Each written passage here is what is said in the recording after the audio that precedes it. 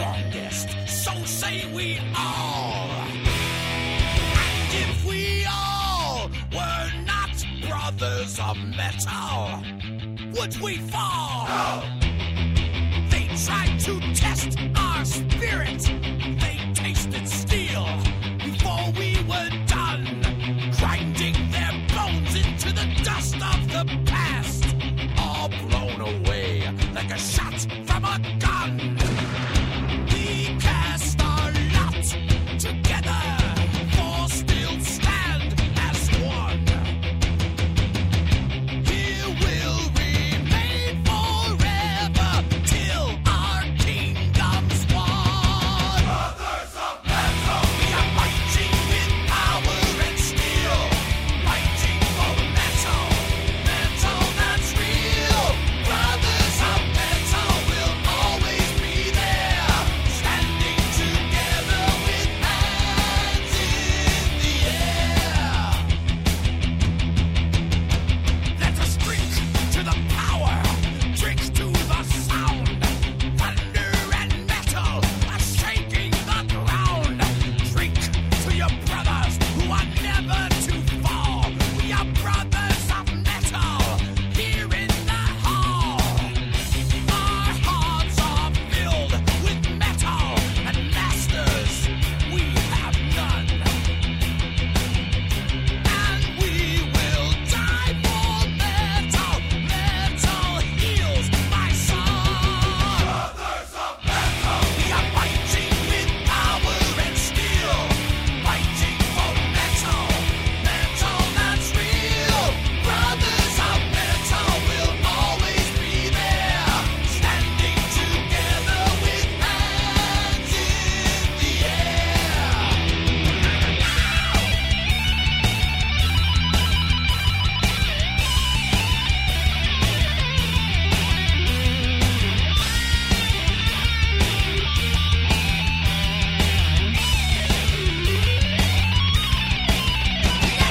Drink to the power, drink to the sound.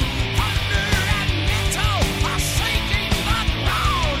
Drink to your brothers who are never to fall. We are brothers of metal here in the hall. We are fighting with power and steel, fighting for metal, metal that's real. Brothers of metal will always be there, standing together with hands in the air. We are fighting with power and steel, fighting for metal, metal that's real. Brothers of metal will always be there, standing together with hands in the air. We are fighting with power and steel, fighting for metal, metal that's real. Brothers of metal will always be there, standing together with hands in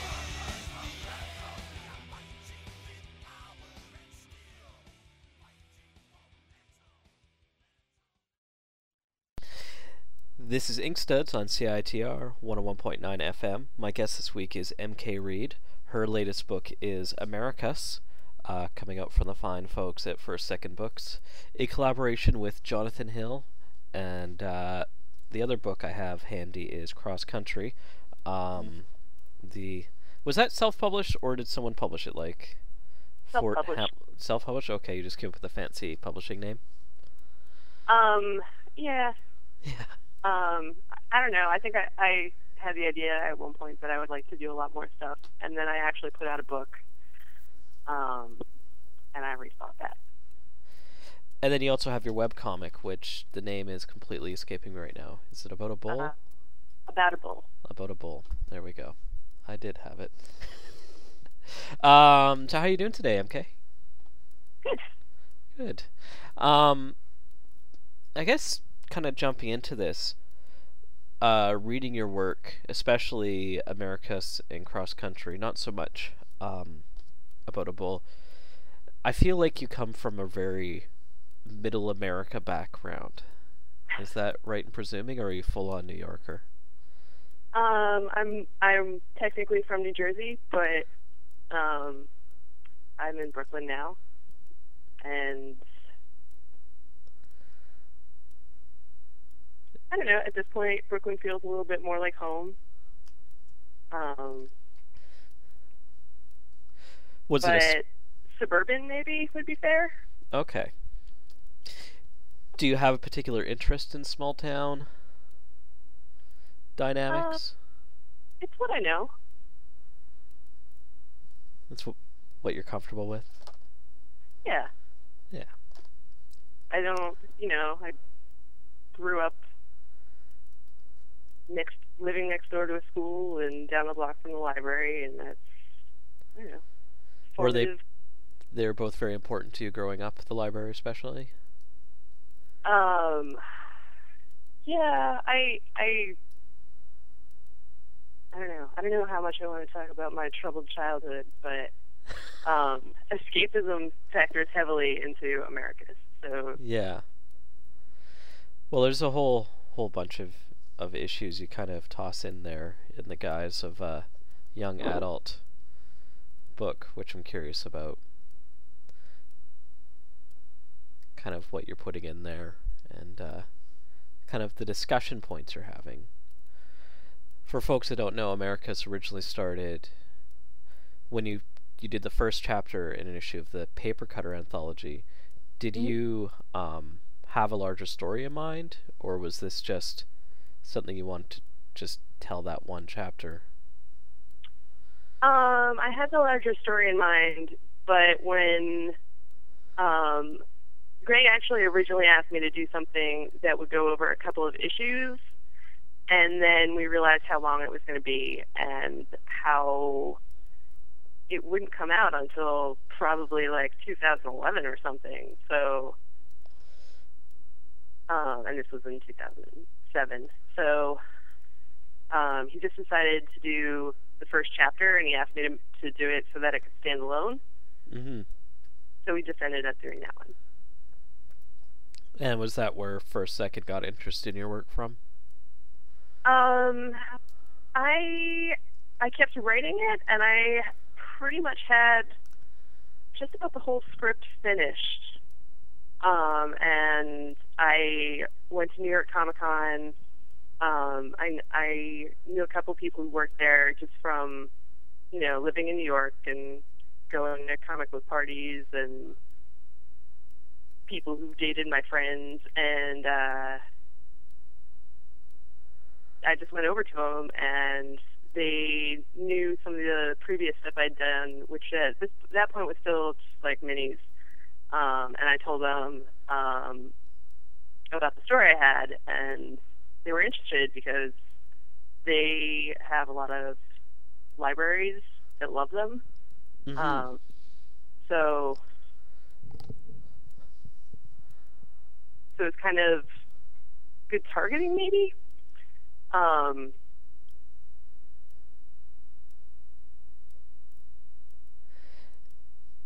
It's Sorry for the dead air. I know, that's great radio. radio at its finest. The book centers around very modern America landscape of one person's fantasy escapism is another person's heretical book of evil.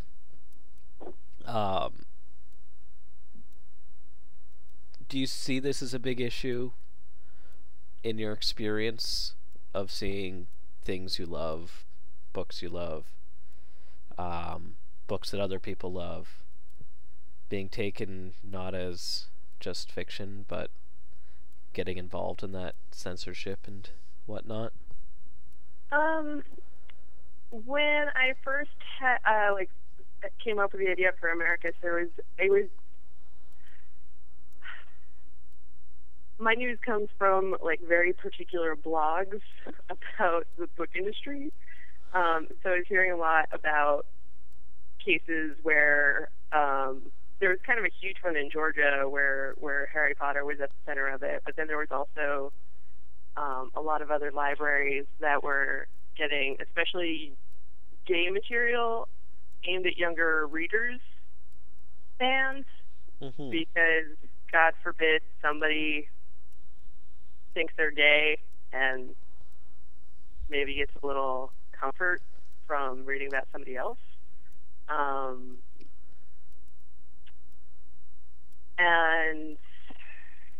then then I wrote a book about it. Were you into fantasy stuff growing up? Because I know you currently, I don't. Sorry if I'm unleashing private information, but you do play Dungeons and Dragons with friends. You've mentioned in an email. So has fantasy been a big part for you for a long time?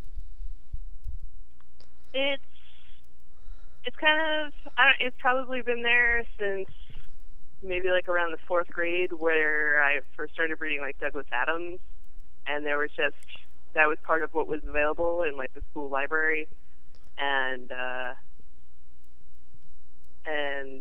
that's where I would go during lunchtime. So it got picked up and then it got put in there, and my parents used to read to us until, I don't know, probably like I was like 10 or 11 or something. And I know I have a younger brother who's like 2 years younger than me. So they were mainly interested in getting him to read because he didn't read almost anything. And they obviously did not have that problem with me. But fantasy books were in there because they were adventures, and my dad liked reading them.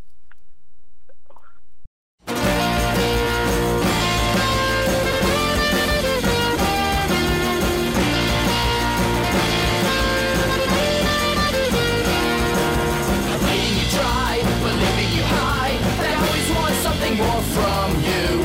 Cutting your throat or telling a joke. It never seems clever to me. You could never see.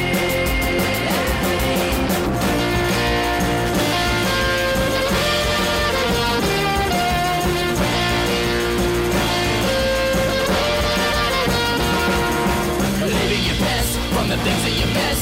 You always need something more from them. Telling you things to kill all your dreams. It's your truth, it's not me. You could never see. Always wanting more, always wanting more. As soon as you use a sport, but you're always wanting more. You're always wanting more, you're always wanting more. As soon as you use a sport, but you're always wanting more. You're always wanting more, you're always wanting more. As soon as you use a sport, but you're always wanting more. You're always wanting more, you're always wanting more. You could never say.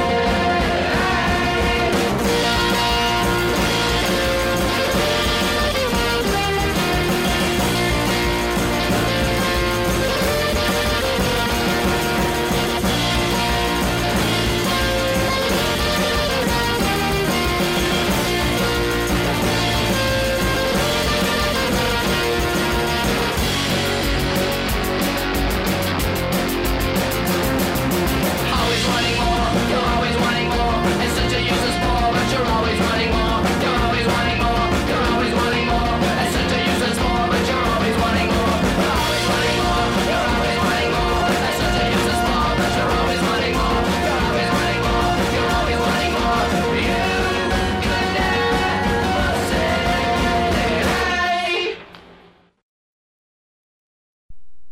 When did you start playing Dungeons and Dragons? That's only in the past year because my boyfriend invited me to his game, and he's out of the house really bad. I love it.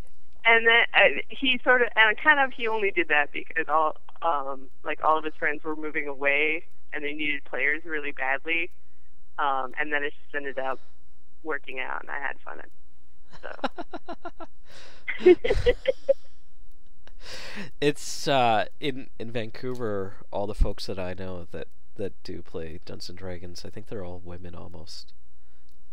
I don't know. It's interesting. It seems now more more women getting into it than necessarily the dudes. Or the dudes at some point thought they were too cool for it or something. Yeah. For some reason, it's just like easier for him to get his friends together around D&D. Like they're all really excited to go play. So versus just like going out for beers, they're not really so interested.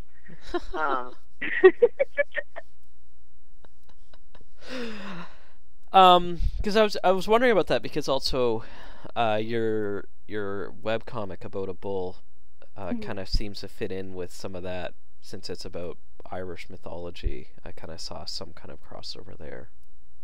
That started way before the D&D started. Yeah. And I was sort of a jerk about it before that, and I kind of looked down my nose at it. Like, really? Role-playing games, guys? And now I'm like... You have a bag full of dice. So, like, yeah, I do. I got my boyfriend a chainmail dice bag for his like Christmas one year, and he flipped out. And then after that, he invited me. I'm totally making you the uncoolest person around. I know. Stop. I'm totally busting you. This is that gotcha journalism I've been talking about. Damn it. One of the things I really love about your comics is kind of your way of the writing, specifically like how the characters interact and the dialogue. What was some of your background with that, like the attractions of doing that in comics? Because it seems like it's so fluid and work well in just doing word books as well. I used to write just prose stuff, and like in high school, I wrote for like our school paper and stuff like that. And then I had read comics as a kid, and then went through that gap in the 90s where there like really wasn't anything for girls. After I outgrew Archie. Mm-hmm. And then somebody just gave me another comic when I was in college, and I got back into doing comics, and had to kind of catch up with the drawing that I hadn't really been working on as hard as the telling stories previously. So when did you get... Oh, go ahead. All right. No, go ahead. Well, I was going to say, when was that you got back into making comics? Like, how long ago? Probably like 2000. Okay. And so how was... You got involved in the mini-comic scene, was it? Yeah, well, I went to Syracuse, and there's a daily newspaper that they put out, because there's a journalism school. Oh, that's right. I completely forgot about it. I have one of them. Really? Yeah. Yeah, well, I was there at the same time as Nick Gerwich. Yeah. So, you know, there were people doing, like, frat boy humor, and then people doing really arty comics that everybody else was like, what the hell is this guy's deal? Except for Nick, who just everybody adored. So there, you know, there was that opportunity to go do a comic twice a week, which just having, you know, like a deadline to go do it and seeing everybody else do it. But at a certain point, you just look at everybody else's stuff and you're like, I can do something better than that guy. Time to get serious.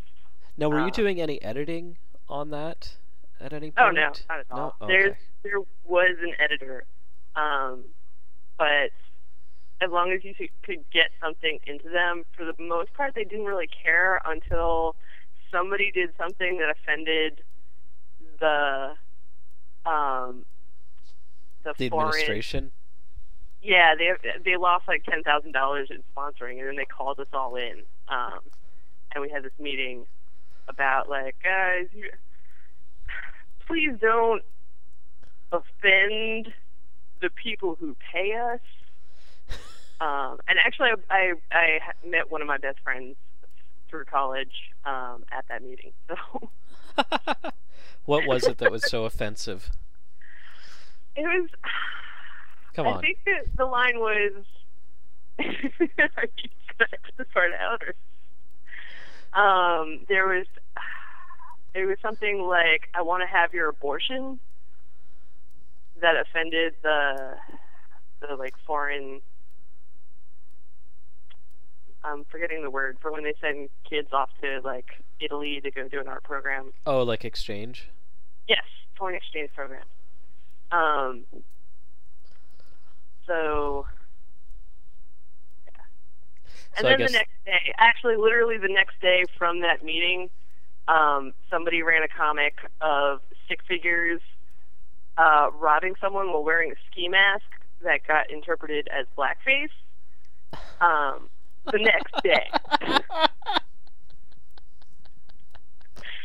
And then we got to go to the guy I met that I was friends with, and I went to the student government after that. We're like, we would like to put a magazine together that takes the time to work with its talent and edit things.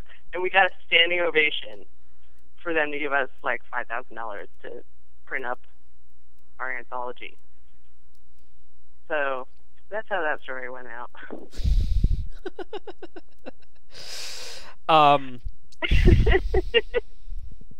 College was a surreal place, but not because of drugs. What did you take in college? What was your major? English. Although when I first like went there, I wanted to go for film, and then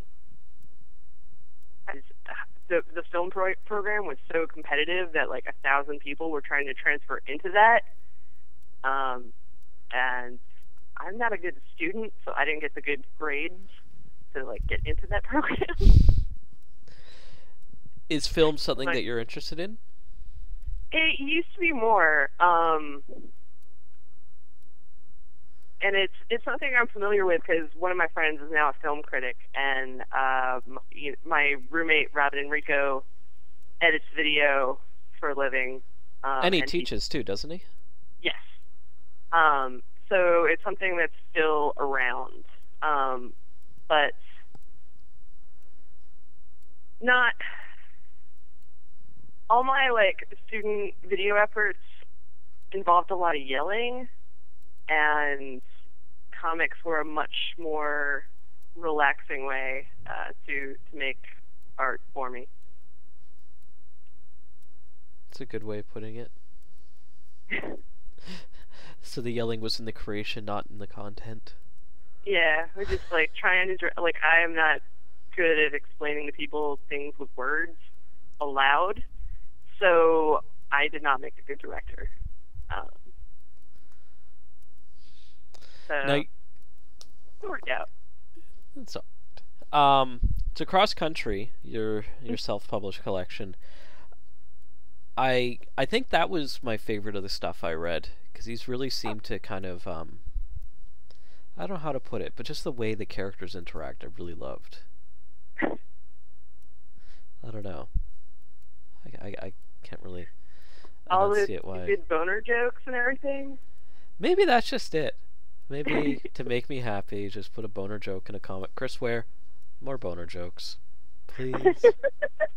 Everyone, more boner More jokes. boner jokes. Johnny Ryan, a little less.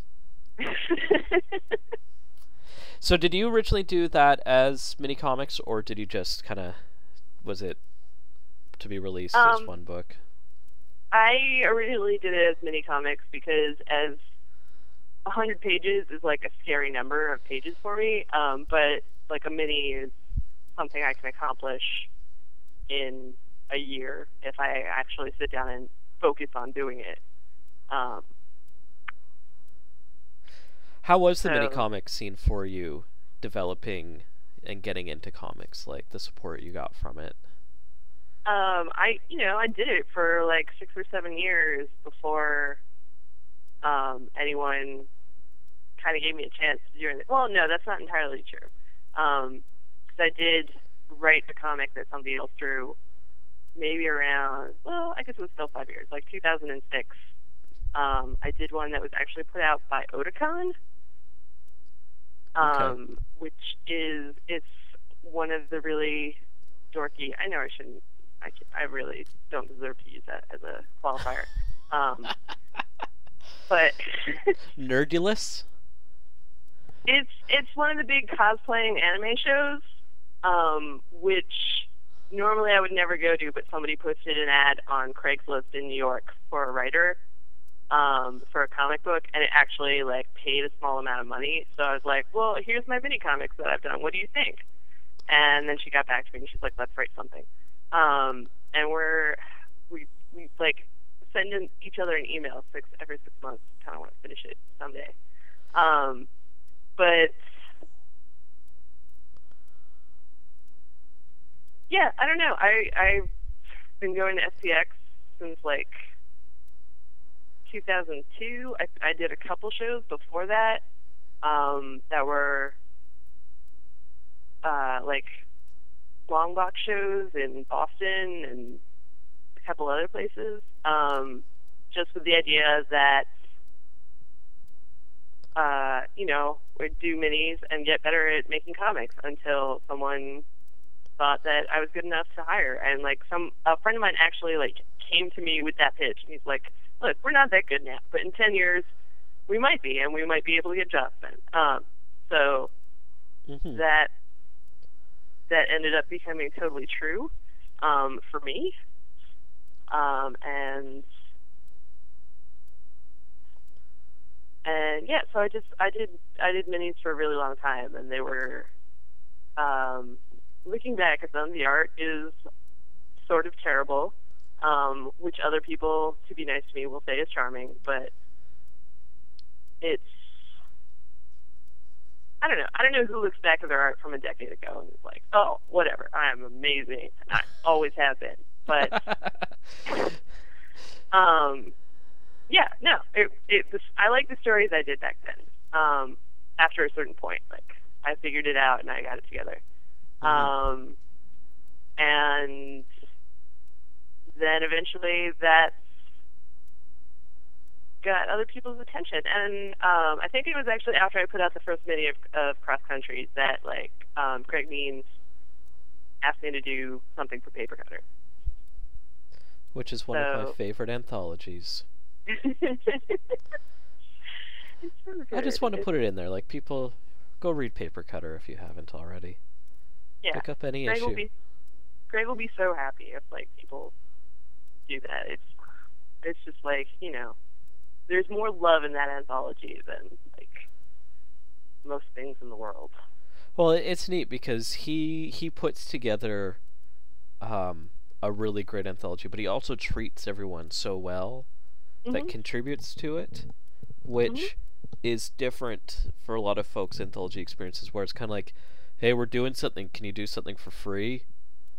Yeah. I've been one of those people. I did an anthology. I did it in college when nobody had any money, and I did it a couple years later for Friends of Lulu. And they're not... It's a good experience to go through, but I had people who were like...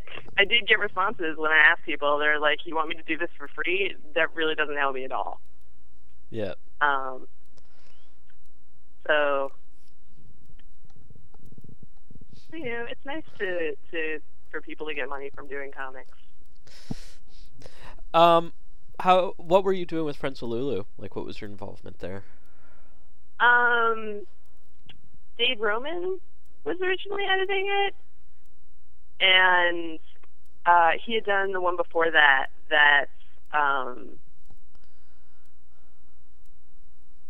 it was like 2003 Broad Appeal. I don't know. I still see it around places, so I don't know who else has seen it. And he just asked me if I would be interested in working with him on the next one, and then he got too busy, basically, and I did it with Robin and... Robin Chapman? Robin Enrico. Oh, with Robin Enrico, sorry. The Robin in my closet back there. Yeah. No, I live in his closet. or I used to.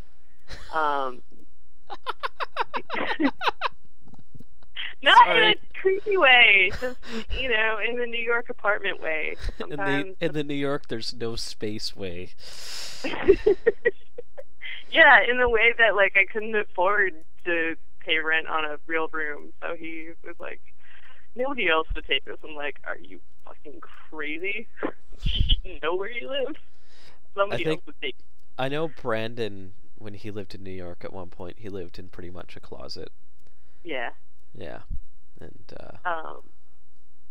you know, it's pretty nice for a closet. I'm sitting here now. It's now an office because my boyfriend moved in and I don't have to live here anymore. But it's still tiny and it's the glamorous life of cartooning. the good life. The moment that you said yes was arguably the finest one yet. And the moment I spoke my mind was my own fault. We each have our ways of playing it safe, though that's the last thing we need. For example, you don't call. For example, I act like I don't notice when you don't call.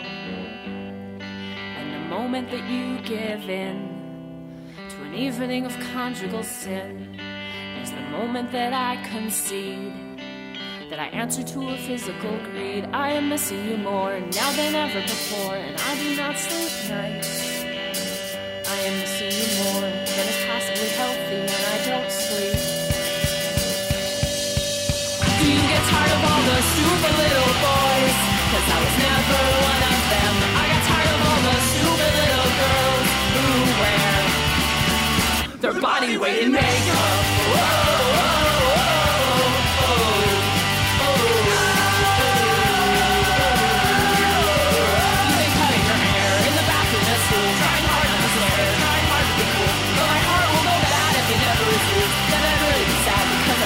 What do I have to do to convince you that you would be stupid to be unaffected by me? What do I have to do to convince you that you would be stupid to be stupid? And how can I protest your total lack of interest? Do you get tired of all the stupid little boys who do not think for themselves? 'Cause I got tired of all the stupid little girls who spend their whole lives planning their weddings. But what do I have to do to convince you that I am like no other? My heart will go bold and my body decides, but my soul never met. You're not blind, so what do I have to do to convince you that I am like no other? And who do I have to fuck to finally be your lover? In the moment that you said yes, it's the moment that you'll regret. You'll spend every summer day trying hard to forget. Or maybe you won't, I cannot really know. Everyone says they know, when they don't. Maybe you will be happy for the first time in your whole life. Maybe you will be happy next to me, next to me, next to me. You will be next to me, next to me, next to me. You will be fast asleep in my bed till 11. You will be fast asleep, bodily assumed into heaven.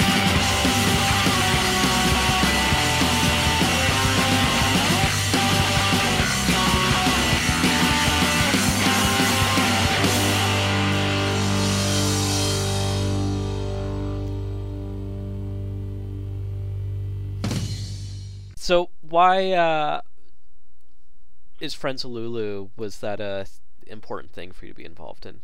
And maybe let people know what it is in case people have forgotten. Because time's passed. I guess they're kind of like out of business now. But you know, back before the internet brought everyone together, there was a concern of like the number of women in comics, which, you know, in the 90s was a ginormous concern because I went through that. There wasn't anything to read, and it sucked. I was like jealous of the Japanese girls at my school who had manga.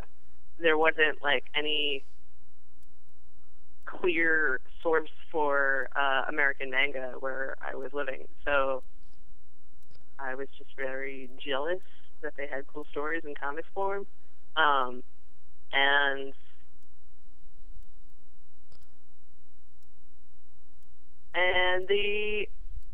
I don't know.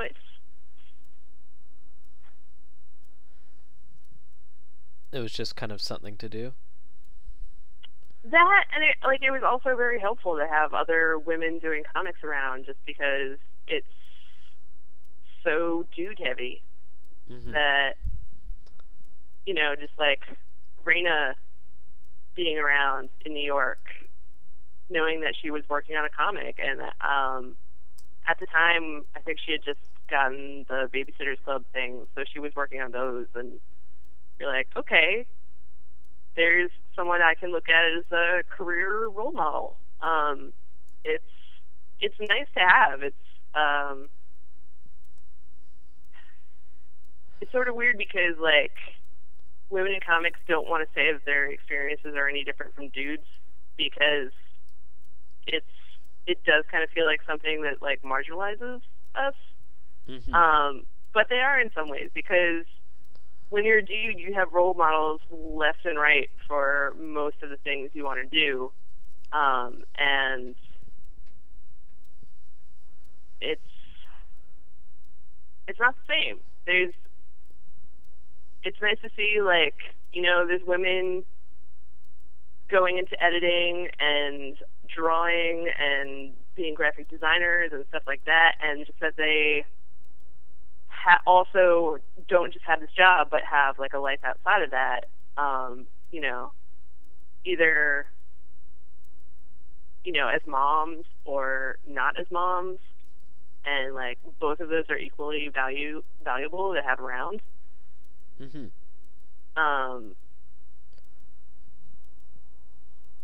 So it was helpful for that, and it was like it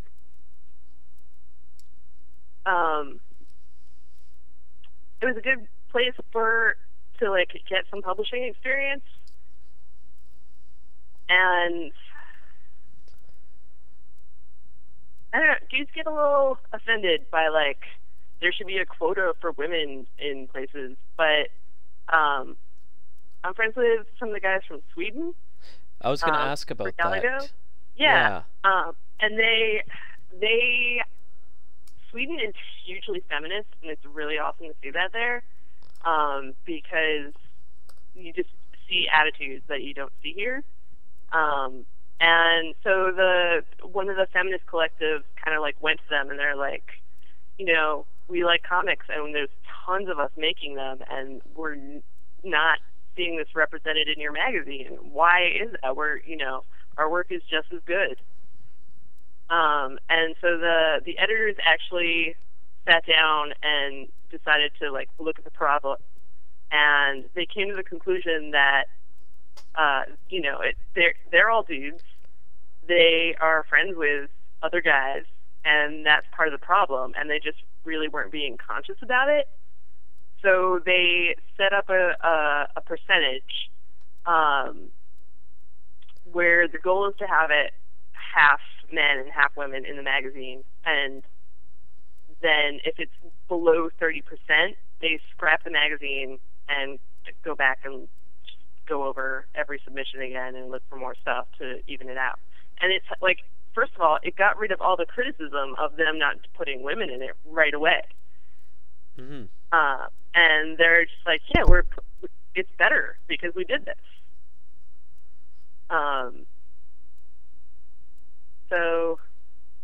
And it didn't affect the quality or the sales at all. No, it improved it. Different people got to be in the magazine. First of all, it's also just kind of insane that they have this thing that is in, like, every bookstore, and it's like, it's like if the Drawn and Quarterly anthologies from the 90s, practically, with just, like, rough, raw talent, and, like, also people who've been doing it forever, but, like, very artsy stuff. Or, like, maybe if Raw had survived till today. It's like, if you look in there, some of the stuff they do is crazy. I can't read it, so I can really only judge by what it looks like. But it's just, like, their whole system is amazing. Hey, you've gone to Sweden a couple of times, more than a couple of times? 3 times. 3 times. Yeah. Must be nice. It is. They're like every time when they hold the festival, it's springtime, so everyone's coming out of the like months of darkness and depression. So it's always really fun over there. It sounds like an amazing experience. Yeah, definitely. I mean, this year it was.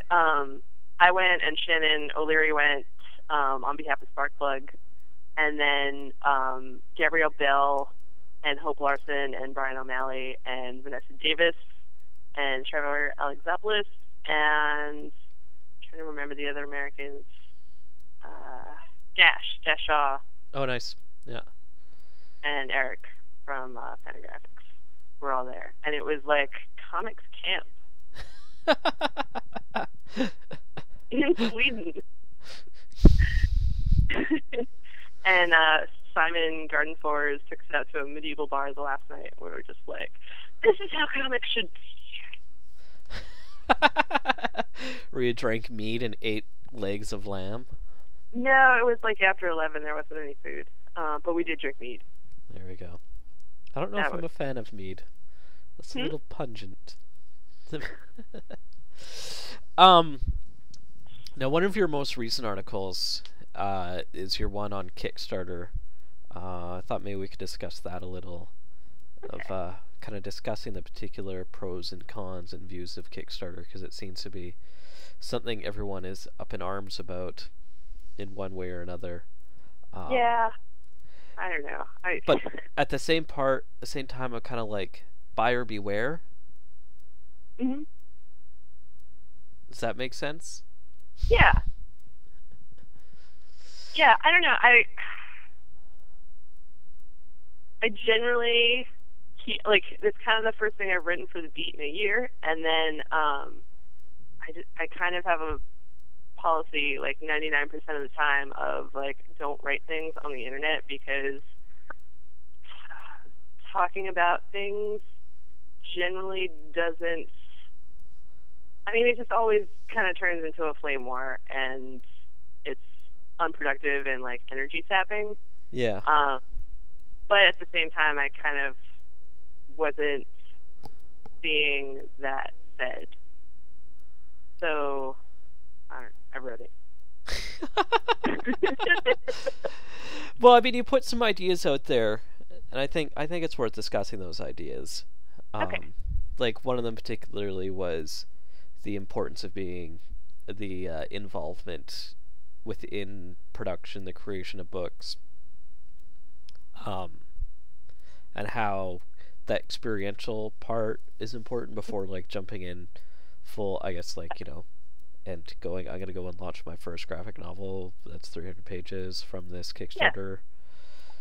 Yeah. Exactly. Yeah. Yeah, if I had had that opportunity, like if I was starting out now instead of 10 years ago and that was there, I would have gone for it, because why not? It's there. Everybody should go for it. But I wasn't ready. And I would have ended up with a closet full of books that I would still own today and not be able to sell. So I kind of wanted someone to say that to like the kids out there, and then also, I don't know, it's not even just people starting out. It's people who should maybe know better or have really good intentions and may not have taken on a huge project before and don't entirely know what they're doing. Yeah. So, like, it's great to get everything that you want, but that's not always what's best for you. You know, like, maybe you can handle heroin, but you want to try that?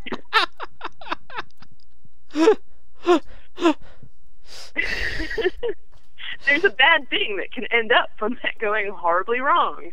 Yeah. So, Do you have any like particular points of advice? Like it sounds like one is maybe before you do this huge massive project, try out something small, work your way Yeah, up to that baby project. Baby steps. It's all baby steps. So, and like, I don't know, part of it too is that, you know, living in Brooklyn, I hear a ton of industry stuff and like gripes from people about such and such a thing and other stuff. And whenever somebody gets a big chunk of money, there's like this feeling like, well, why didn't I get that? And it might be because you're not ready for that. And in talking with my publisher, they've had some bad experiences with people who aren't ready for that. And I know I have a second book coming out with For Second, so I've spent most of a year trying to get them to agree to different artists. And it's finding an artist that's able to take on this size of a project. Yeah, and they're very reluctant now to do that, to take on someone who hasn't done a big project yet, because they've gotten burned on some projects, or they've worked with artists who are too young, or just like inexperienced, or just kind of like not an adult and don't have manners about it yet. Yeah. So they really don't want to take on anyone who like hasn't proven themselves yet. And you know, like that's their attitude, and that's, you know, it doesn't benefit anyone else to just be like, well, whatever, why can't I do it? It's like, well, no, show someone you can do it, and then you'll get it. Yeah. So it's hard to like not tell that to people having gone through it. I think And like, it's kind of funny because like a couple of years ago there was a lot of talk of like folks being handed huge book contracts getting out of school very that young. doesn't happen anymore. No, and I think what we're seeing now is the backlash of that, where a lot of folks have not produced comics, and Yeah. you're kind of seeing the success of guys like Dash Shaw, who did their book, Mhm. had their book complete, and then got a publisher. Yeah.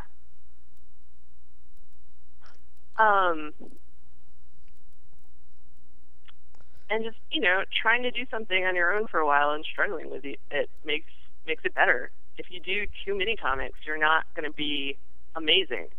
You know, when I did too many comics, those many comics sucked.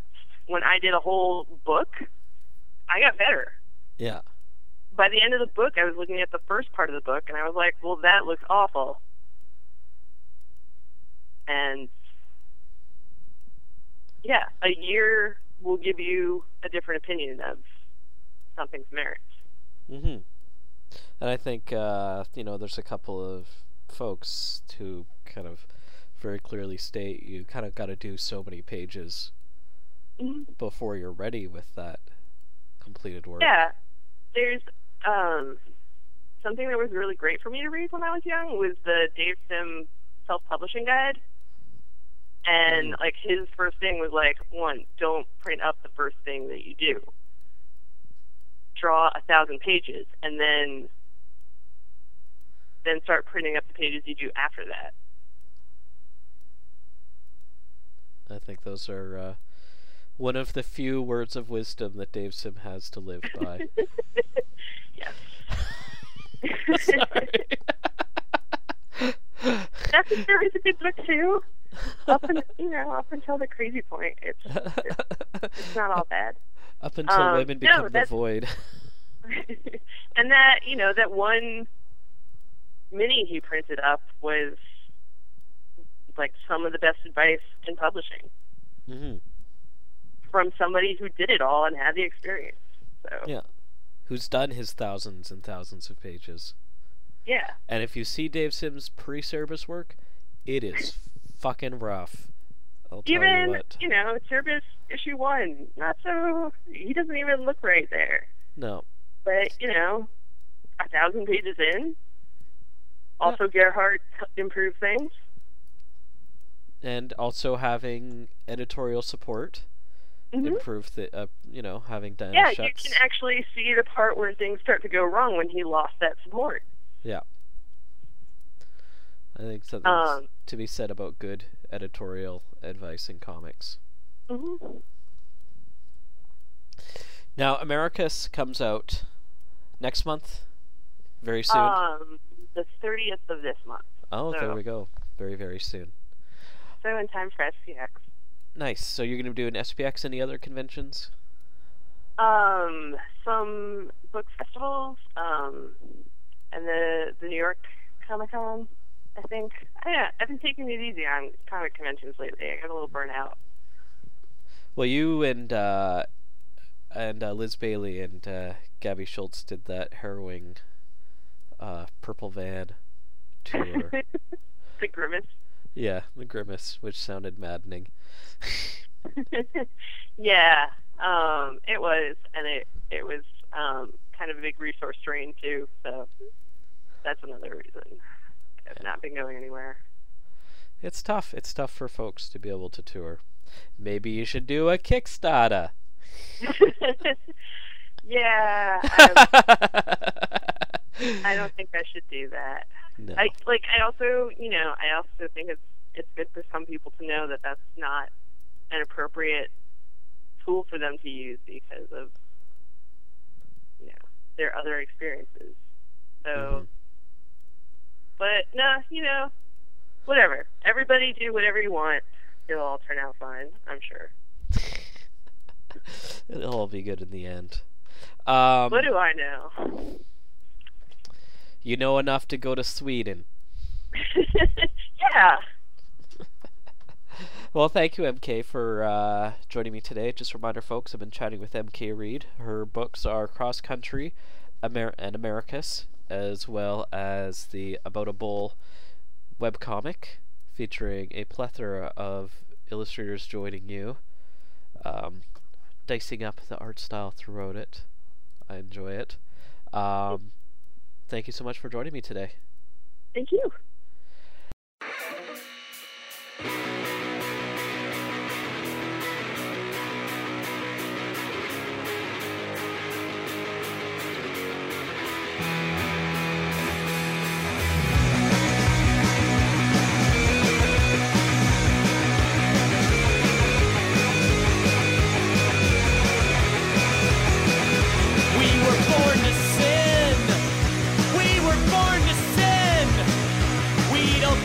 Special, sir. We know everybody is. We built too many walls. Yeah, we built too many walls. And now we gotta run. A giant fist is out to crush us.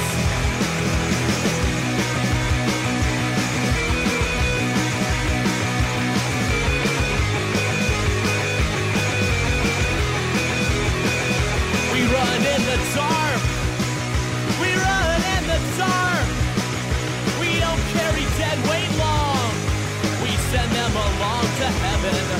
I carry my baby. I carry my baby.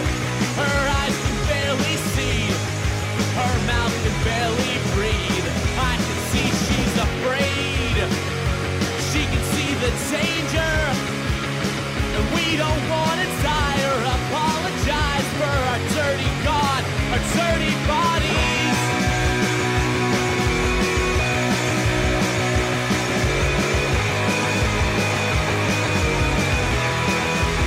Now I stick to the ground.